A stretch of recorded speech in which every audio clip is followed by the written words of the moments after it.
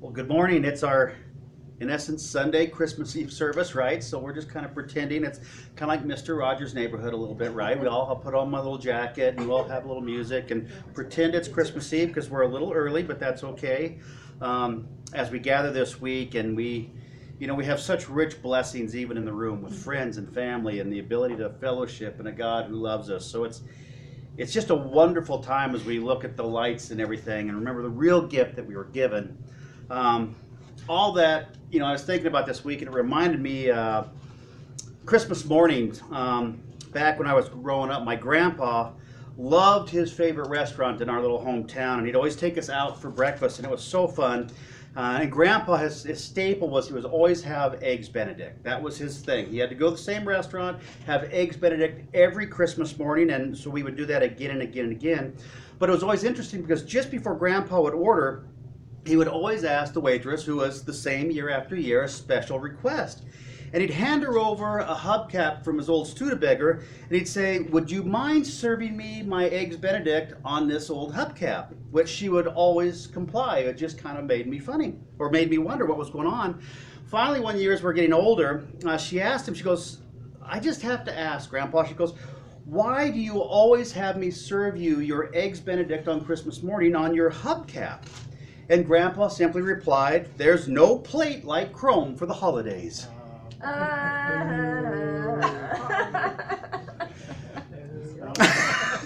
Wow, I think I'm done here. And I'm probably going to get bad ratings on the internet as well. Yeah. Nothing like telling a fabricated story on Christmas Day, huh? The point is, it is good to be home for Christmas, and it's always an exciting time for most people. Some people struggle with it, but it's an exciting time as we look forward. Especially if you have children in the home, which we're kind of absent from that this year. We have our adult children that come back, but when the kids were little, it was always fun. And whether you're like Richard and Ellen, you get up every morning and everybody has matching pajamas to come down for Christmas morning, or you got to know them to know that joke. He hates matching outfits. You have the Christmas music on. You've got the fruit cake that's been there, passed around for years, or whatever's going on. Christmas is always just fun, even with the cultural things that we do with the trees and all that. It's just something that we look forward to as a special thing. And when we were little, we always had the presents for the kids and stuff. We always tried to tell them the real meaning of Christmas, which is, for you Sunday school people, what's the real one-word answer? Jesus. Jesus. That's a Sunday school answer for everything, right? Jesus. And you always get a star when you do that. But the reality is this. What were the kids, and actually quite selfishly us, really always more interested in? The presents, right? We always wanted to see what we got and see the faces of those who received our gifts, because we gave them the best gift ever, right? That's what my daughter-in-law says every time she gives my son a gift, is this is the best gift ever. So of course he's got to comply, like, oh my gosh, yes, this is it. Once again, every year I get the best gift ever. You just keep topping it and topping it. But the reality is, the best gift ever was Jesus. And we used to celebrate in simple, goofy little ways when our kids were little. Like, we would bring out a birthday cake on Christmas, and we would have Jesus's birthday before Christmas because it was about him. Luke chapter 2 tells us about this special present that we receive at Christmas in verses 6 to 7. And it simply states this. It's the scenery is Joseph and Mary have come into the city, and there's no place for them except to go out in this barn, and they are with the animals. And for anyone who's ever been out to Gardner Village or on an actual farm, it doesn't smell like potpourri and roses, does it? It smells like poopery and animals and other things. It's quite a different odor. That was another joke. That was another joke. But I'm sneaking that in there, right? They don't get any better than this, so just keep praying. But it wasn't a pleasant thing, but yet, in the midst of all this, God sends this special gift, and this is what it says in Luke chapter 6, verses 6 to 7. It says, while they were there, being Joseph and Mary, the time came for the baby to be born. And Mary gave birth to her firstborn son, and she wrapped him in cloths and placed him in the manger, because there was no guest room available for them in the inn. You know, it's interesting as we kind of come to the culmination of Advent and we talk about the first gift that was presented from God to us, the greatest gift, and how God presented that gift to us. That it's remarkable to think that who Jesus was, the Almighty One, the very Son of God, the God who could calm the seas with just a word, who could create the heavens with just a spoken word to put them into place, who could move mountains, who could heal lepers, who could change people's lives. The very God who could do all that came as a simple baby. John chapter 1 verse 3 tells us this, that through him all things were made. And that kind of gives us a perspective of who Jesus was. Through him all things were made. And now I don't know about you. I at one time thought I was a woodworker, and I at one time thought I was a mechanic and a carpenter and a house repairman and a plumber, and then reality kind of hit, right? I mean, I struggle with just doing those simple things. And as you know, I love to go out in the mountains, go camping, and I get out there and I see the vast beauty of everything and the changing of the colors. And even if I go back to the same place again and again, the way that God ordains creation, it's different every time. There's new branches on the trees, or maybe a new little path, or new flowers growing somewhere. And the majesty is that it continues to change again and again and radiate that beauty of God, that he is ever living and ever active and ever changing. And, you know, I look at that and I think that, wow, the majesty of the God who created this came in that first present as a baby. He didn't make a grand display. In fact, his arrival that first night kind of gives us a clue. His quiet arrival on the scene and his rescue mission to save us gives us a clue about how we respond to him today. And that's kind of the focus of what we're talking about. Is we've looked over the last 4 weeks, and we'll remind ourselves of how the shepherds, the magi or wise men, the angels, and others responded to the birth of Jesus. But Christmas is really about how we respond to Jesus, isn't it? Our personal response and our decision making, our free will, if you want to call it that, of how do we choose to respond to the Son of God coming to save us. It's ironic that the one who came to welcome us back home in that rightful place of creator and creation, the irony is that as he came to welcome us home, the world did what? It rejected him. The very one who came to reestablish us in our rightful place, to bless us and to save us, most of the world said, no, I don't have time for you. You know, life is busy right now. The bills are coming in, you know, Aunt Gertrude's got the gout again, and all this is going on. I've got to make dinner, and I just don't have time for baby Jesus to come into the world. You know, no one really welcomed him initially. You think even before the wise men got to him, actually some 2 or 3 years later, it wasn't Christmas Eve as we try and picture it. It was a couple years later. And even as the shepherds came in, it was a while before they came in that Joseph and Mary come into this town, and Joseph is desperately trying to find a place for his pregnant wife who's about to give birth. And, you know, I've never given birth to a baby, but my wife has. And I'll tell you what, if you have a 9-month-old pregnant lady on a donkey, your life as a husband is not good right now, right? Because she is not comfortable and she is not happy, and she just wants this thing done, right? So here comes this husband Joseph with his wife coming in for the census, and she's trying to comply as best as she can as a young bride, a pregnant, bursting bride that is about to give birth. And they come into this busy, bustling city with, you know, all the smells and sounds of the city, and Joseph is going from place to place to place saying, please, my wife is pregnant. Can we stay here? And the answer is adamantly what? No. We don't have room for you. You have to go someplace else. And I can just in my mind, picture the anxiety that Joseph is going through, going, oh my gosh, what have I done?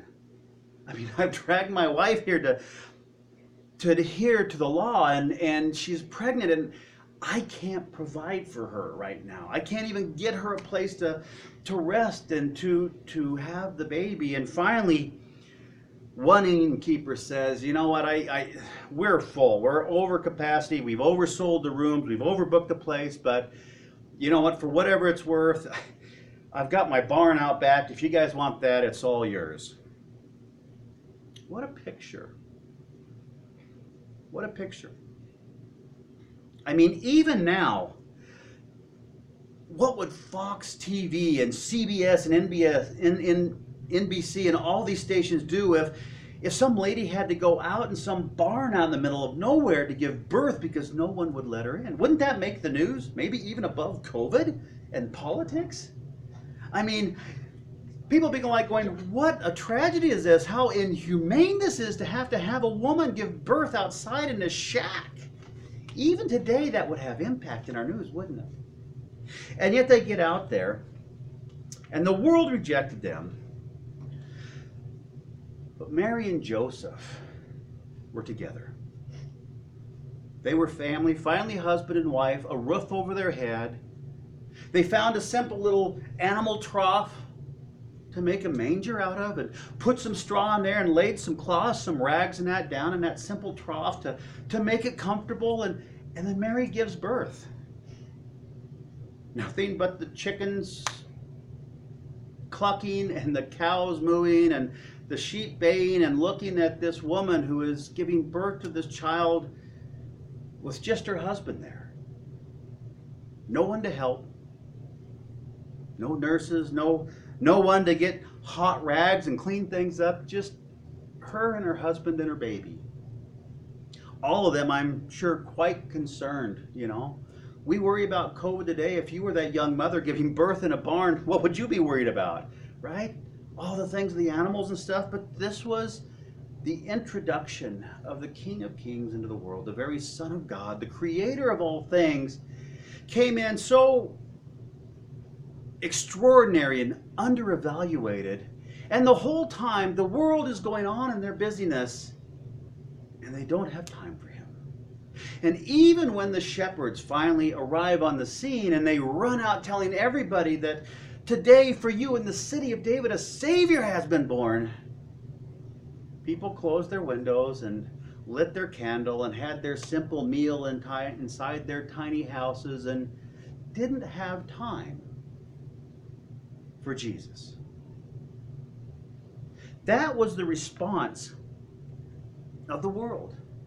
Jesus comes in essentially as a rescue mission to save us in this unimaginable way, in this lowly way that sometimes, because of our beautiful Christmas stories and traditions, we lose touch with the reality of that setting and how meager it really was.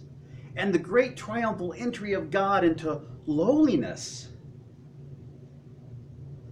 You know, I think about, you know, what it would be like to have to leave my house to go to a third world country and to make a home out of pallets and sheet metal outside of some landfill somewhere and take my family with me. And yet the Son of God leaves the holiness of heaven in all glory and all majesty and all purity with no sin, and comes down to this world filled in the darkness of sin, but not only that, to a world, a culture, a nation that rejected him, that didn't even want him here, and then to come in even further into these absolute poverty setting alone. That's pretty astounding, and it's pretty irregular, isn't it? But the point of that whole thing is that we remember that the world rejected him. It rejected him as he came in before he was born, where Joseph is asking and saying, do you please have a place for my wife? She's pregnant and about to give birth. And the world said what? No. When the shepherds made the announcement after Jesus was born and went out proclaiming the birth of Jesus to the people that night, the world said no. And even as Jesus grew as a child, the world continued to say what? No. Up to the point that we celebrate the empty cross because Jesus is not there, that he died for our salvation. And the Bible tells us if we die with Christ, we shall also rise with him. And still, even at that point, as he comes to save the world said what? No. What an audacious response. What a waste of the most precious gift ever. What a tragedy. I mean, some people read Homer's Iliad and these other things and think, oh, that's such an amazing tragedy. It's like, have you heard about the birth of Jesus and what the world did to him? That's a tragedy, right? That's a tragedy.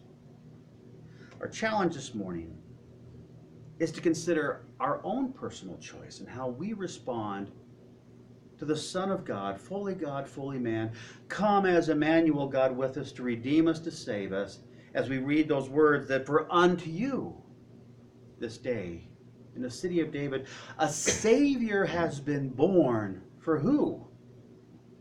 For you. The Son of God has come to dwell within us. What is our response this Christmas to the birth of Jesus? I mean, we have the beautiful lights and the trees. We have all kinds of decorations. We have presents under the tree, hopefully, right? We have food. We have all this stuff. We have family coming over, some a little bit, not as much as other years. We have the busyness of holiday shopping, and now Black Friday is 31 days a month.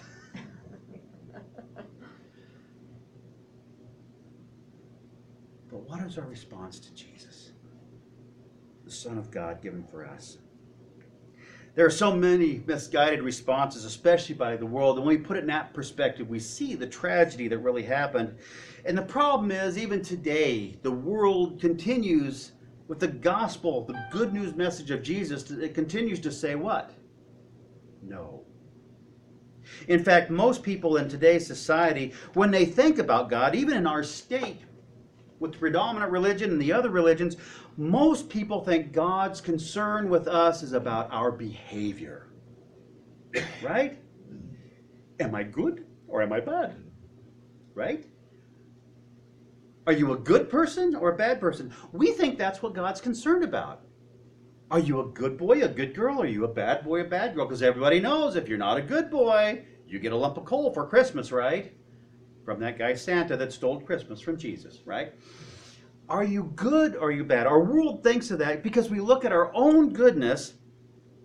Actually, what I should say is, I stand corrected, is when we look at God, we think he's concerned about our behavior. We don't look at our own goodness. We look at our less badness. You ever thought of that? Our less badness. What do I mean by that? Well, I'm less bad than Ken, you know. I'm kidding. You're much better than I am, Ken. I'm bad. I'm bad. But we look at our less badness and think that's what God is concerned about. If you're into astronomy, you know, we have planets in our solar system, right? We have one solar system among many in the Milky Way in the universe, and there are many universes. But let me put it in perspective this way, that when we consider our, not our goodness, but our less badness, in comparison to how God is concerned about us, we kind of look at it this way. Let's say that this bad person is Mars, right? And they do all the good they think they can in this planet called Mars. Well, you and I are on the planet Earth, right? And the good news about being on the planet Earth is that Earth is twice the size of the planet Mars, which means my goodness is twice as good as Mars, right? Now that's pretty good. God's got to be happy with that, right? Because I'm twice as big, twice as good as Mars. That person, right? God's going to be happy with that. Well, here's the reality of our comparison. If you go on www.space.com, you'll find this out. God is more like the center of our solar system, that not a planet, but that star, that raging gas fire that we get light from, called the what? The sun. Ooh, little subtle thing there, right? The Son of God, the Son. See how I snuck that one in? Did you catch that? Sun, S-O-N, S-U-N, you got that? Okay.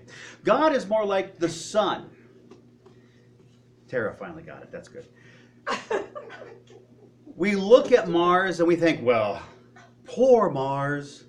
They're only as good as that, and I am twice the size and twice as good as Mars, so God must be happy. But then I turn my eyes to the sun, and I realize that space.com tells me that I can fit 1.3 million Earths into the sun. Now suddenly my goodness or my less badness doesn't look so good, right? I'm happy because I'm twice as big, twice as good as Mars, but you can fit 1.3 million of me in the sun and still keep going.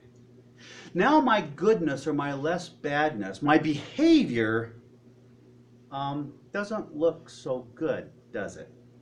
It's pretty insignificant. Now maybe you've heard of some of these people.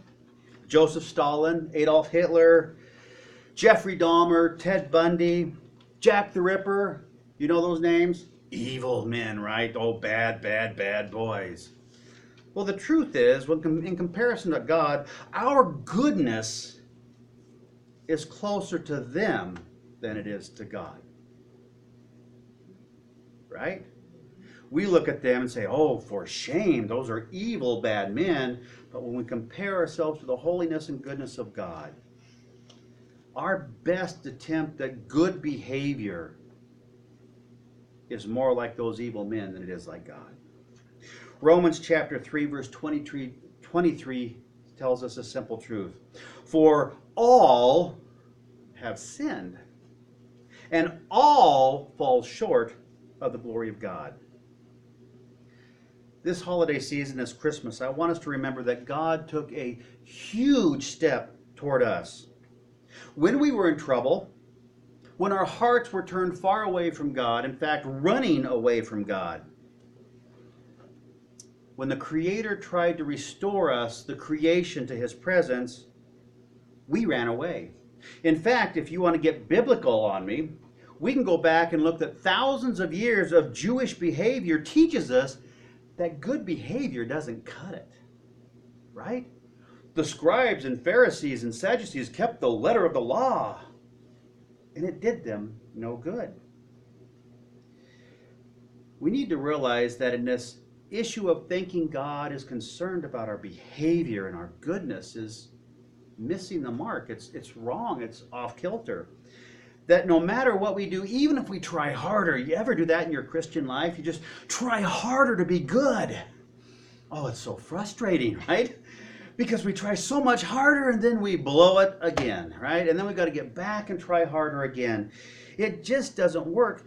And what God is trying to tell us, He's like, I'm not concerned about your behavior. I'll deal with that later. What I'm concerned about is being near you in relationship.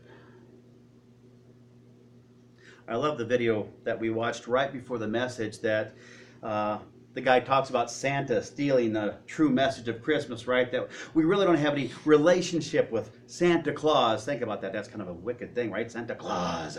Anyway, that's another bad joke. But we don't have a relationship with him. We don't sit down with Santa, on July 4th and be like, hey, dude, you prepping for Christmas? How you been? I haven't seen you for a while.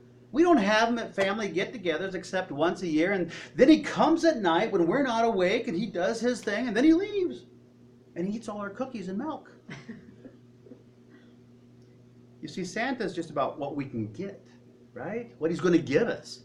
We write letters to Santa, still as adult. Christy put 7 letters in the mail just yesterday to Santa on what she wanted because she couldn't fit it in one envelope. And told Santa how good of a girl she was. But you know what? It's just about what I can get. When Jesus came, it wasn't about what we could get in that baby in the manger. It was about what God could give and offer us. And in that relationship with Him, as a person and as a Savior. When you read through the New Testament, isn't it all about the relationships that Jesus had with different people? Some good, some bad. Some failed Him. Some stayed with Him. But it was the entirety of His 33-some-year life about the relationship with Jesus when He said, Come and do what? Follow me. If you abide in me, my Father abides with you.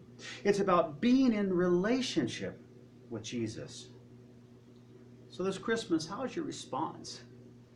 Are you looking to what you can get and what else is going to pop up tomorrow on that Black Friday sale at Home Depot or Harbor Freight or Lowe's or Mary Kay?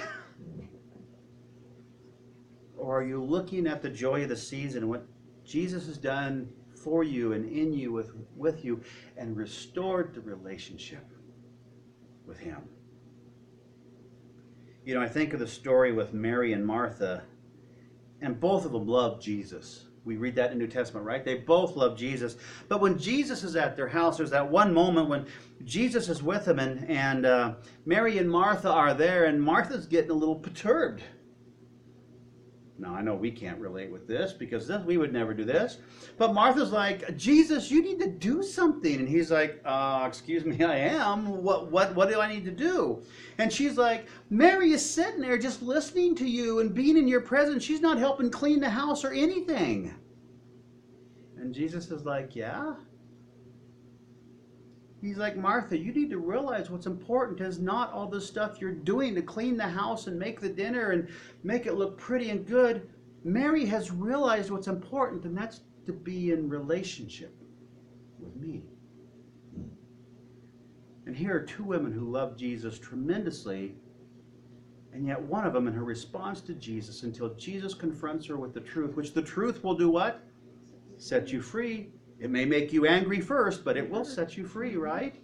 It may hurt, but it will set you free. Where Martha had to wrestle with the fact that all that she was doing to try and impress Jesus, to clean up the house and make the dinner and do all this stuff to make Jesus a happy guest, didn't matter. What was important was the time they spent together. That's where the world missed Jesus. That's where they missed him.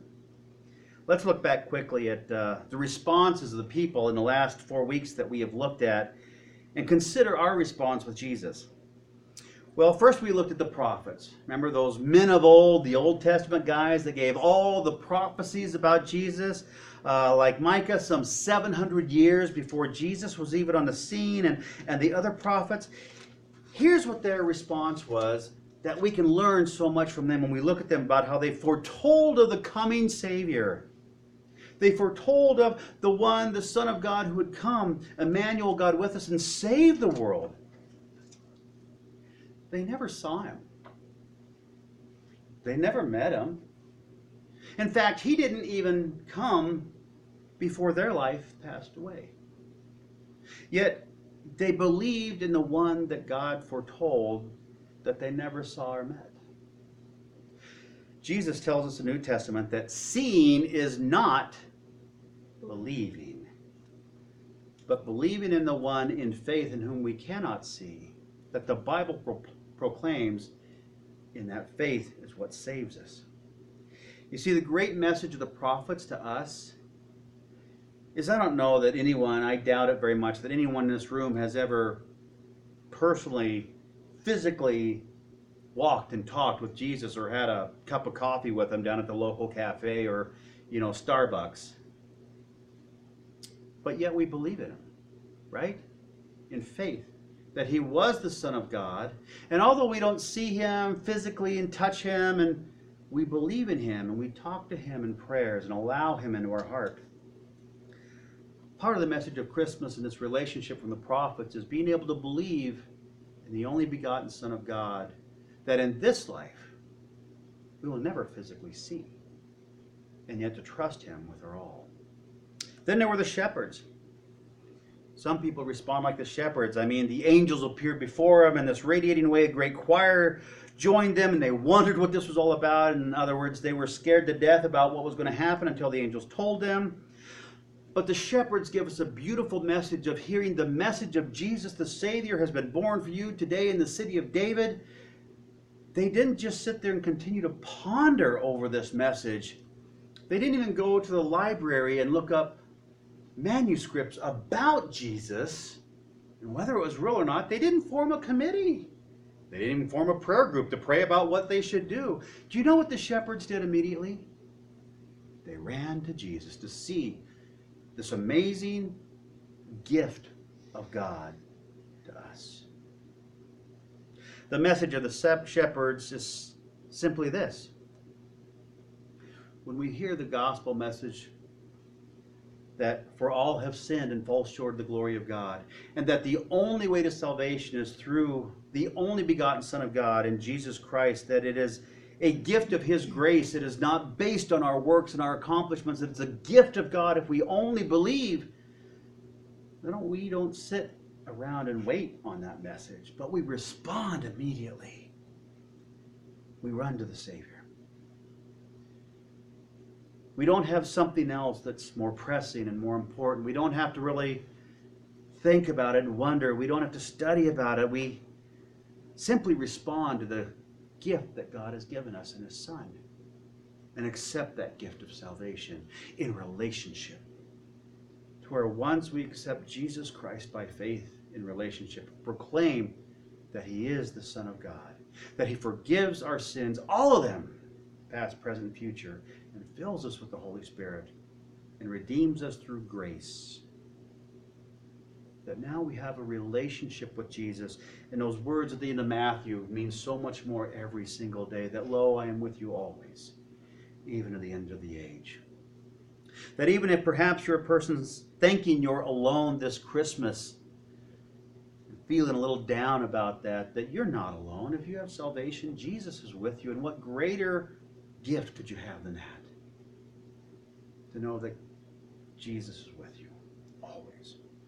So the shepherds responded because they realized at first God's justice for holiness demands payment for sin, right? The Bible tells us that the wages of sin is what? Death. That's the price of not choosing a Savior. But second, they realized when they met Jesus themselves that God also provides a payment for that death, that debt that we owe, through Jesus Christ Himself. That He gives us the reality, the consequence, the horror of our own sin and not being able to be good enough or less bad than God. And that weighs heavy upon our shoulders. But then God gives us the solution as well. In Jesus, and says, if you will only believe in me, then I will set you free. And the Bible tells us clearly that if you are free in Jesus Christ, you are free indeed. And there is nothing that can separate you from the love of God. Nothing that can separate you. Romans 2:4 tells us that God's kindness is intended to lead us to repentance. That behavior that we think, well, if I could just try harder and be a little bit better, God will accept me. Or that behavior that says, well, God is love, so He'll just let me in anyway, in spite of what I do, are both as wrong. Because the only way into salvation is by opening our heart and responding to the gospel, the good news message of Jesus as Savior, and running to Him like the shepherds did. You know, that story still amazes me, and I've shared it many times, but what would it be like to just literally walk off the job, walk off your livelihood with the fact of being fired, to run to the Savior to have eternal life? Or I put it that way, it's not such a bad deal, but that's kind of what the shepherds did, didn't they? The Bible doesn't tell us they took their flocks with them. They left them. They left their livelihood to all that could happen to them to run to meet the Savior. You see, that's what salvation really is. It's running away from all we know and can control to come to Jesus, who can do that thing for us which we cannot do for ourselves. That's what the shepherds did, and that's what we learn from them. The prophets, to believe in one whom we do not see. The shepherds, that when we hear the gospel message, we run to Jesus to know that He came for the brokenhearted and the wounded and the hurting, to heal them, to be the lifter of their head, and to give them hope and a future. All because He desired a relationship with us. Then there were the Magi, the wise men. They were waiting and watching for something to happen. Now, they weren't what we call Christians. They weren't, church people. They believed in other things, but they were always seeking truth out there somewhere, that they knew there had to be something out there that was real and worthwhile, and there were signs about that. And they saw the star in the sky. And again, here's the crazy thing about these wise men, is they gathered up this entourage, and some theologians believe it possibly cost the Magi a couple years to get to where Jesus was. Remember, biblically, they didn't arrive the night Jesus was born. It was a couple of years later. In the manger nativity scene, where they all showed up the same night, big party, shepherds, Magi, they're all there. It's all one big happy thing, even though they're giving him burial gifts. What an odd thing, with frankincense and myrrh, right? They traveled for months, perhaps even years, to come to this thing, this sign of what was there, to meet this great thing. The wise men, the Magi, teach us that there is something out there that's worth walking away from everything and traveling and doing whatever we have to do to get there, to find this treasure of immense value. And when they came to Jesus, first off, they took the best of what they had back home, and they did what? They gave it. They gave it. But the real message is, do you know what they did before they gave their gifts to Jesus? The Bible tells us they bowed and they worshiped. Men who had not grown up in the church, those heathens, right?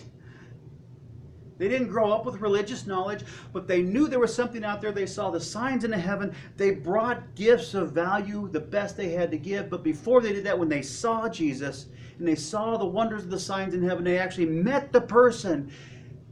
They fell at their knees and they worshiped. Do you remember what worship is? Worship is giving God a higher place in your life than yourself. It's placing God above you and saying, not my way, but how we say it at Guasatch, but Yahweh, your way. It's putting God above us, above our decisions and our wisdom and the way we want it to happen. That was the beautiful message of the wise men. To say, God, I've got this immaculate plan built out, and this great thing. I know how the next couple of years are going to work out. I've got retirement here. I've got this. I'm going to buy a new car. I'm going to travel. I'm going to do all this stuff. And God says, you know what? I was thinking about Zimbabwe.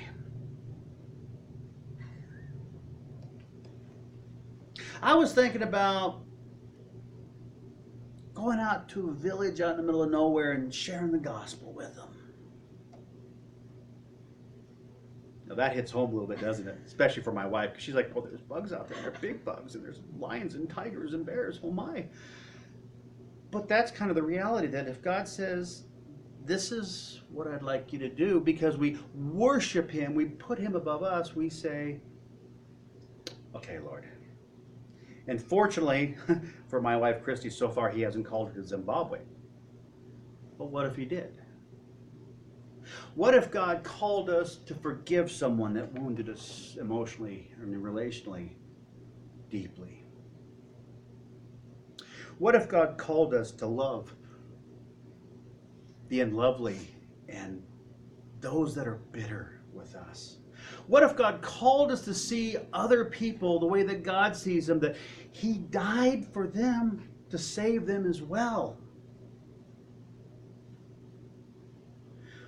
What if God called us to care for someone who couldn't give anything back? What if God called us to live counterculture? That's not about the stuff I can get in a mass, but the gospel I can share and give away.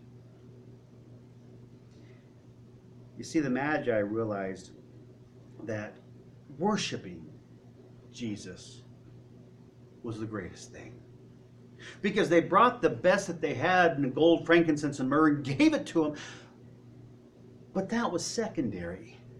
That was after they placed him in the rightful place to worship him.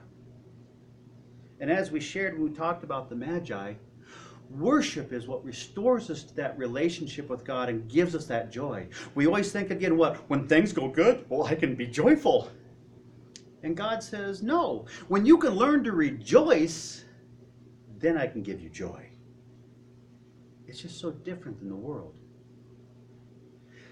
The Bible says, God tells us that when you can rejoice in good and bad and hard and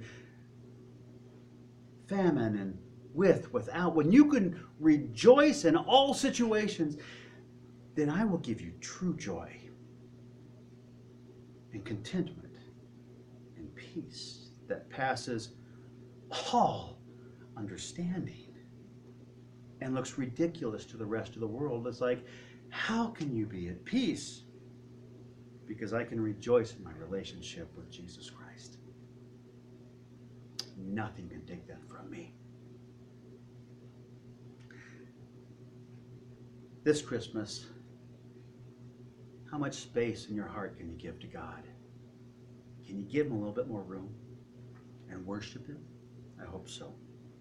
And finally, we close with the angels.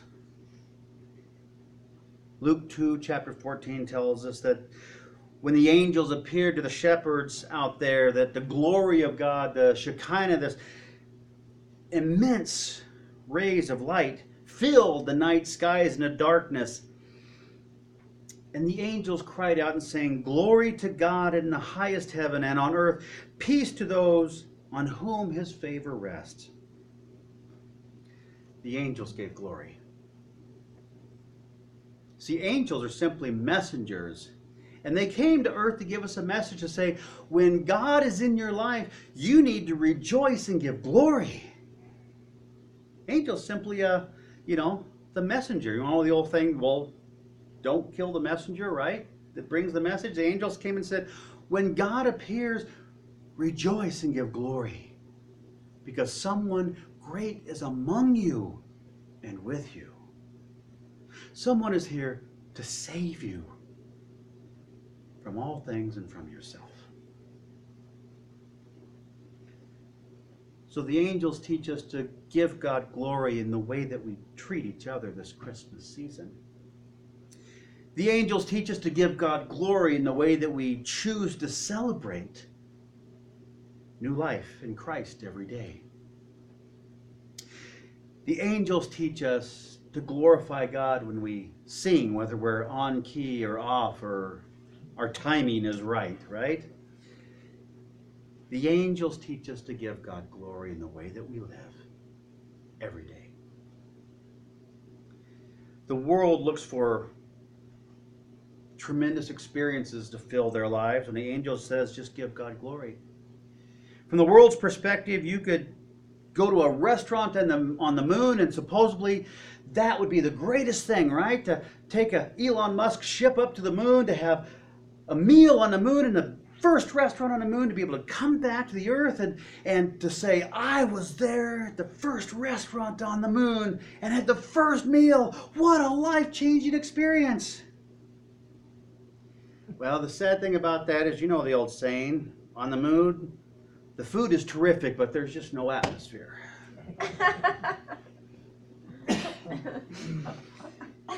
Yeah, keep trying.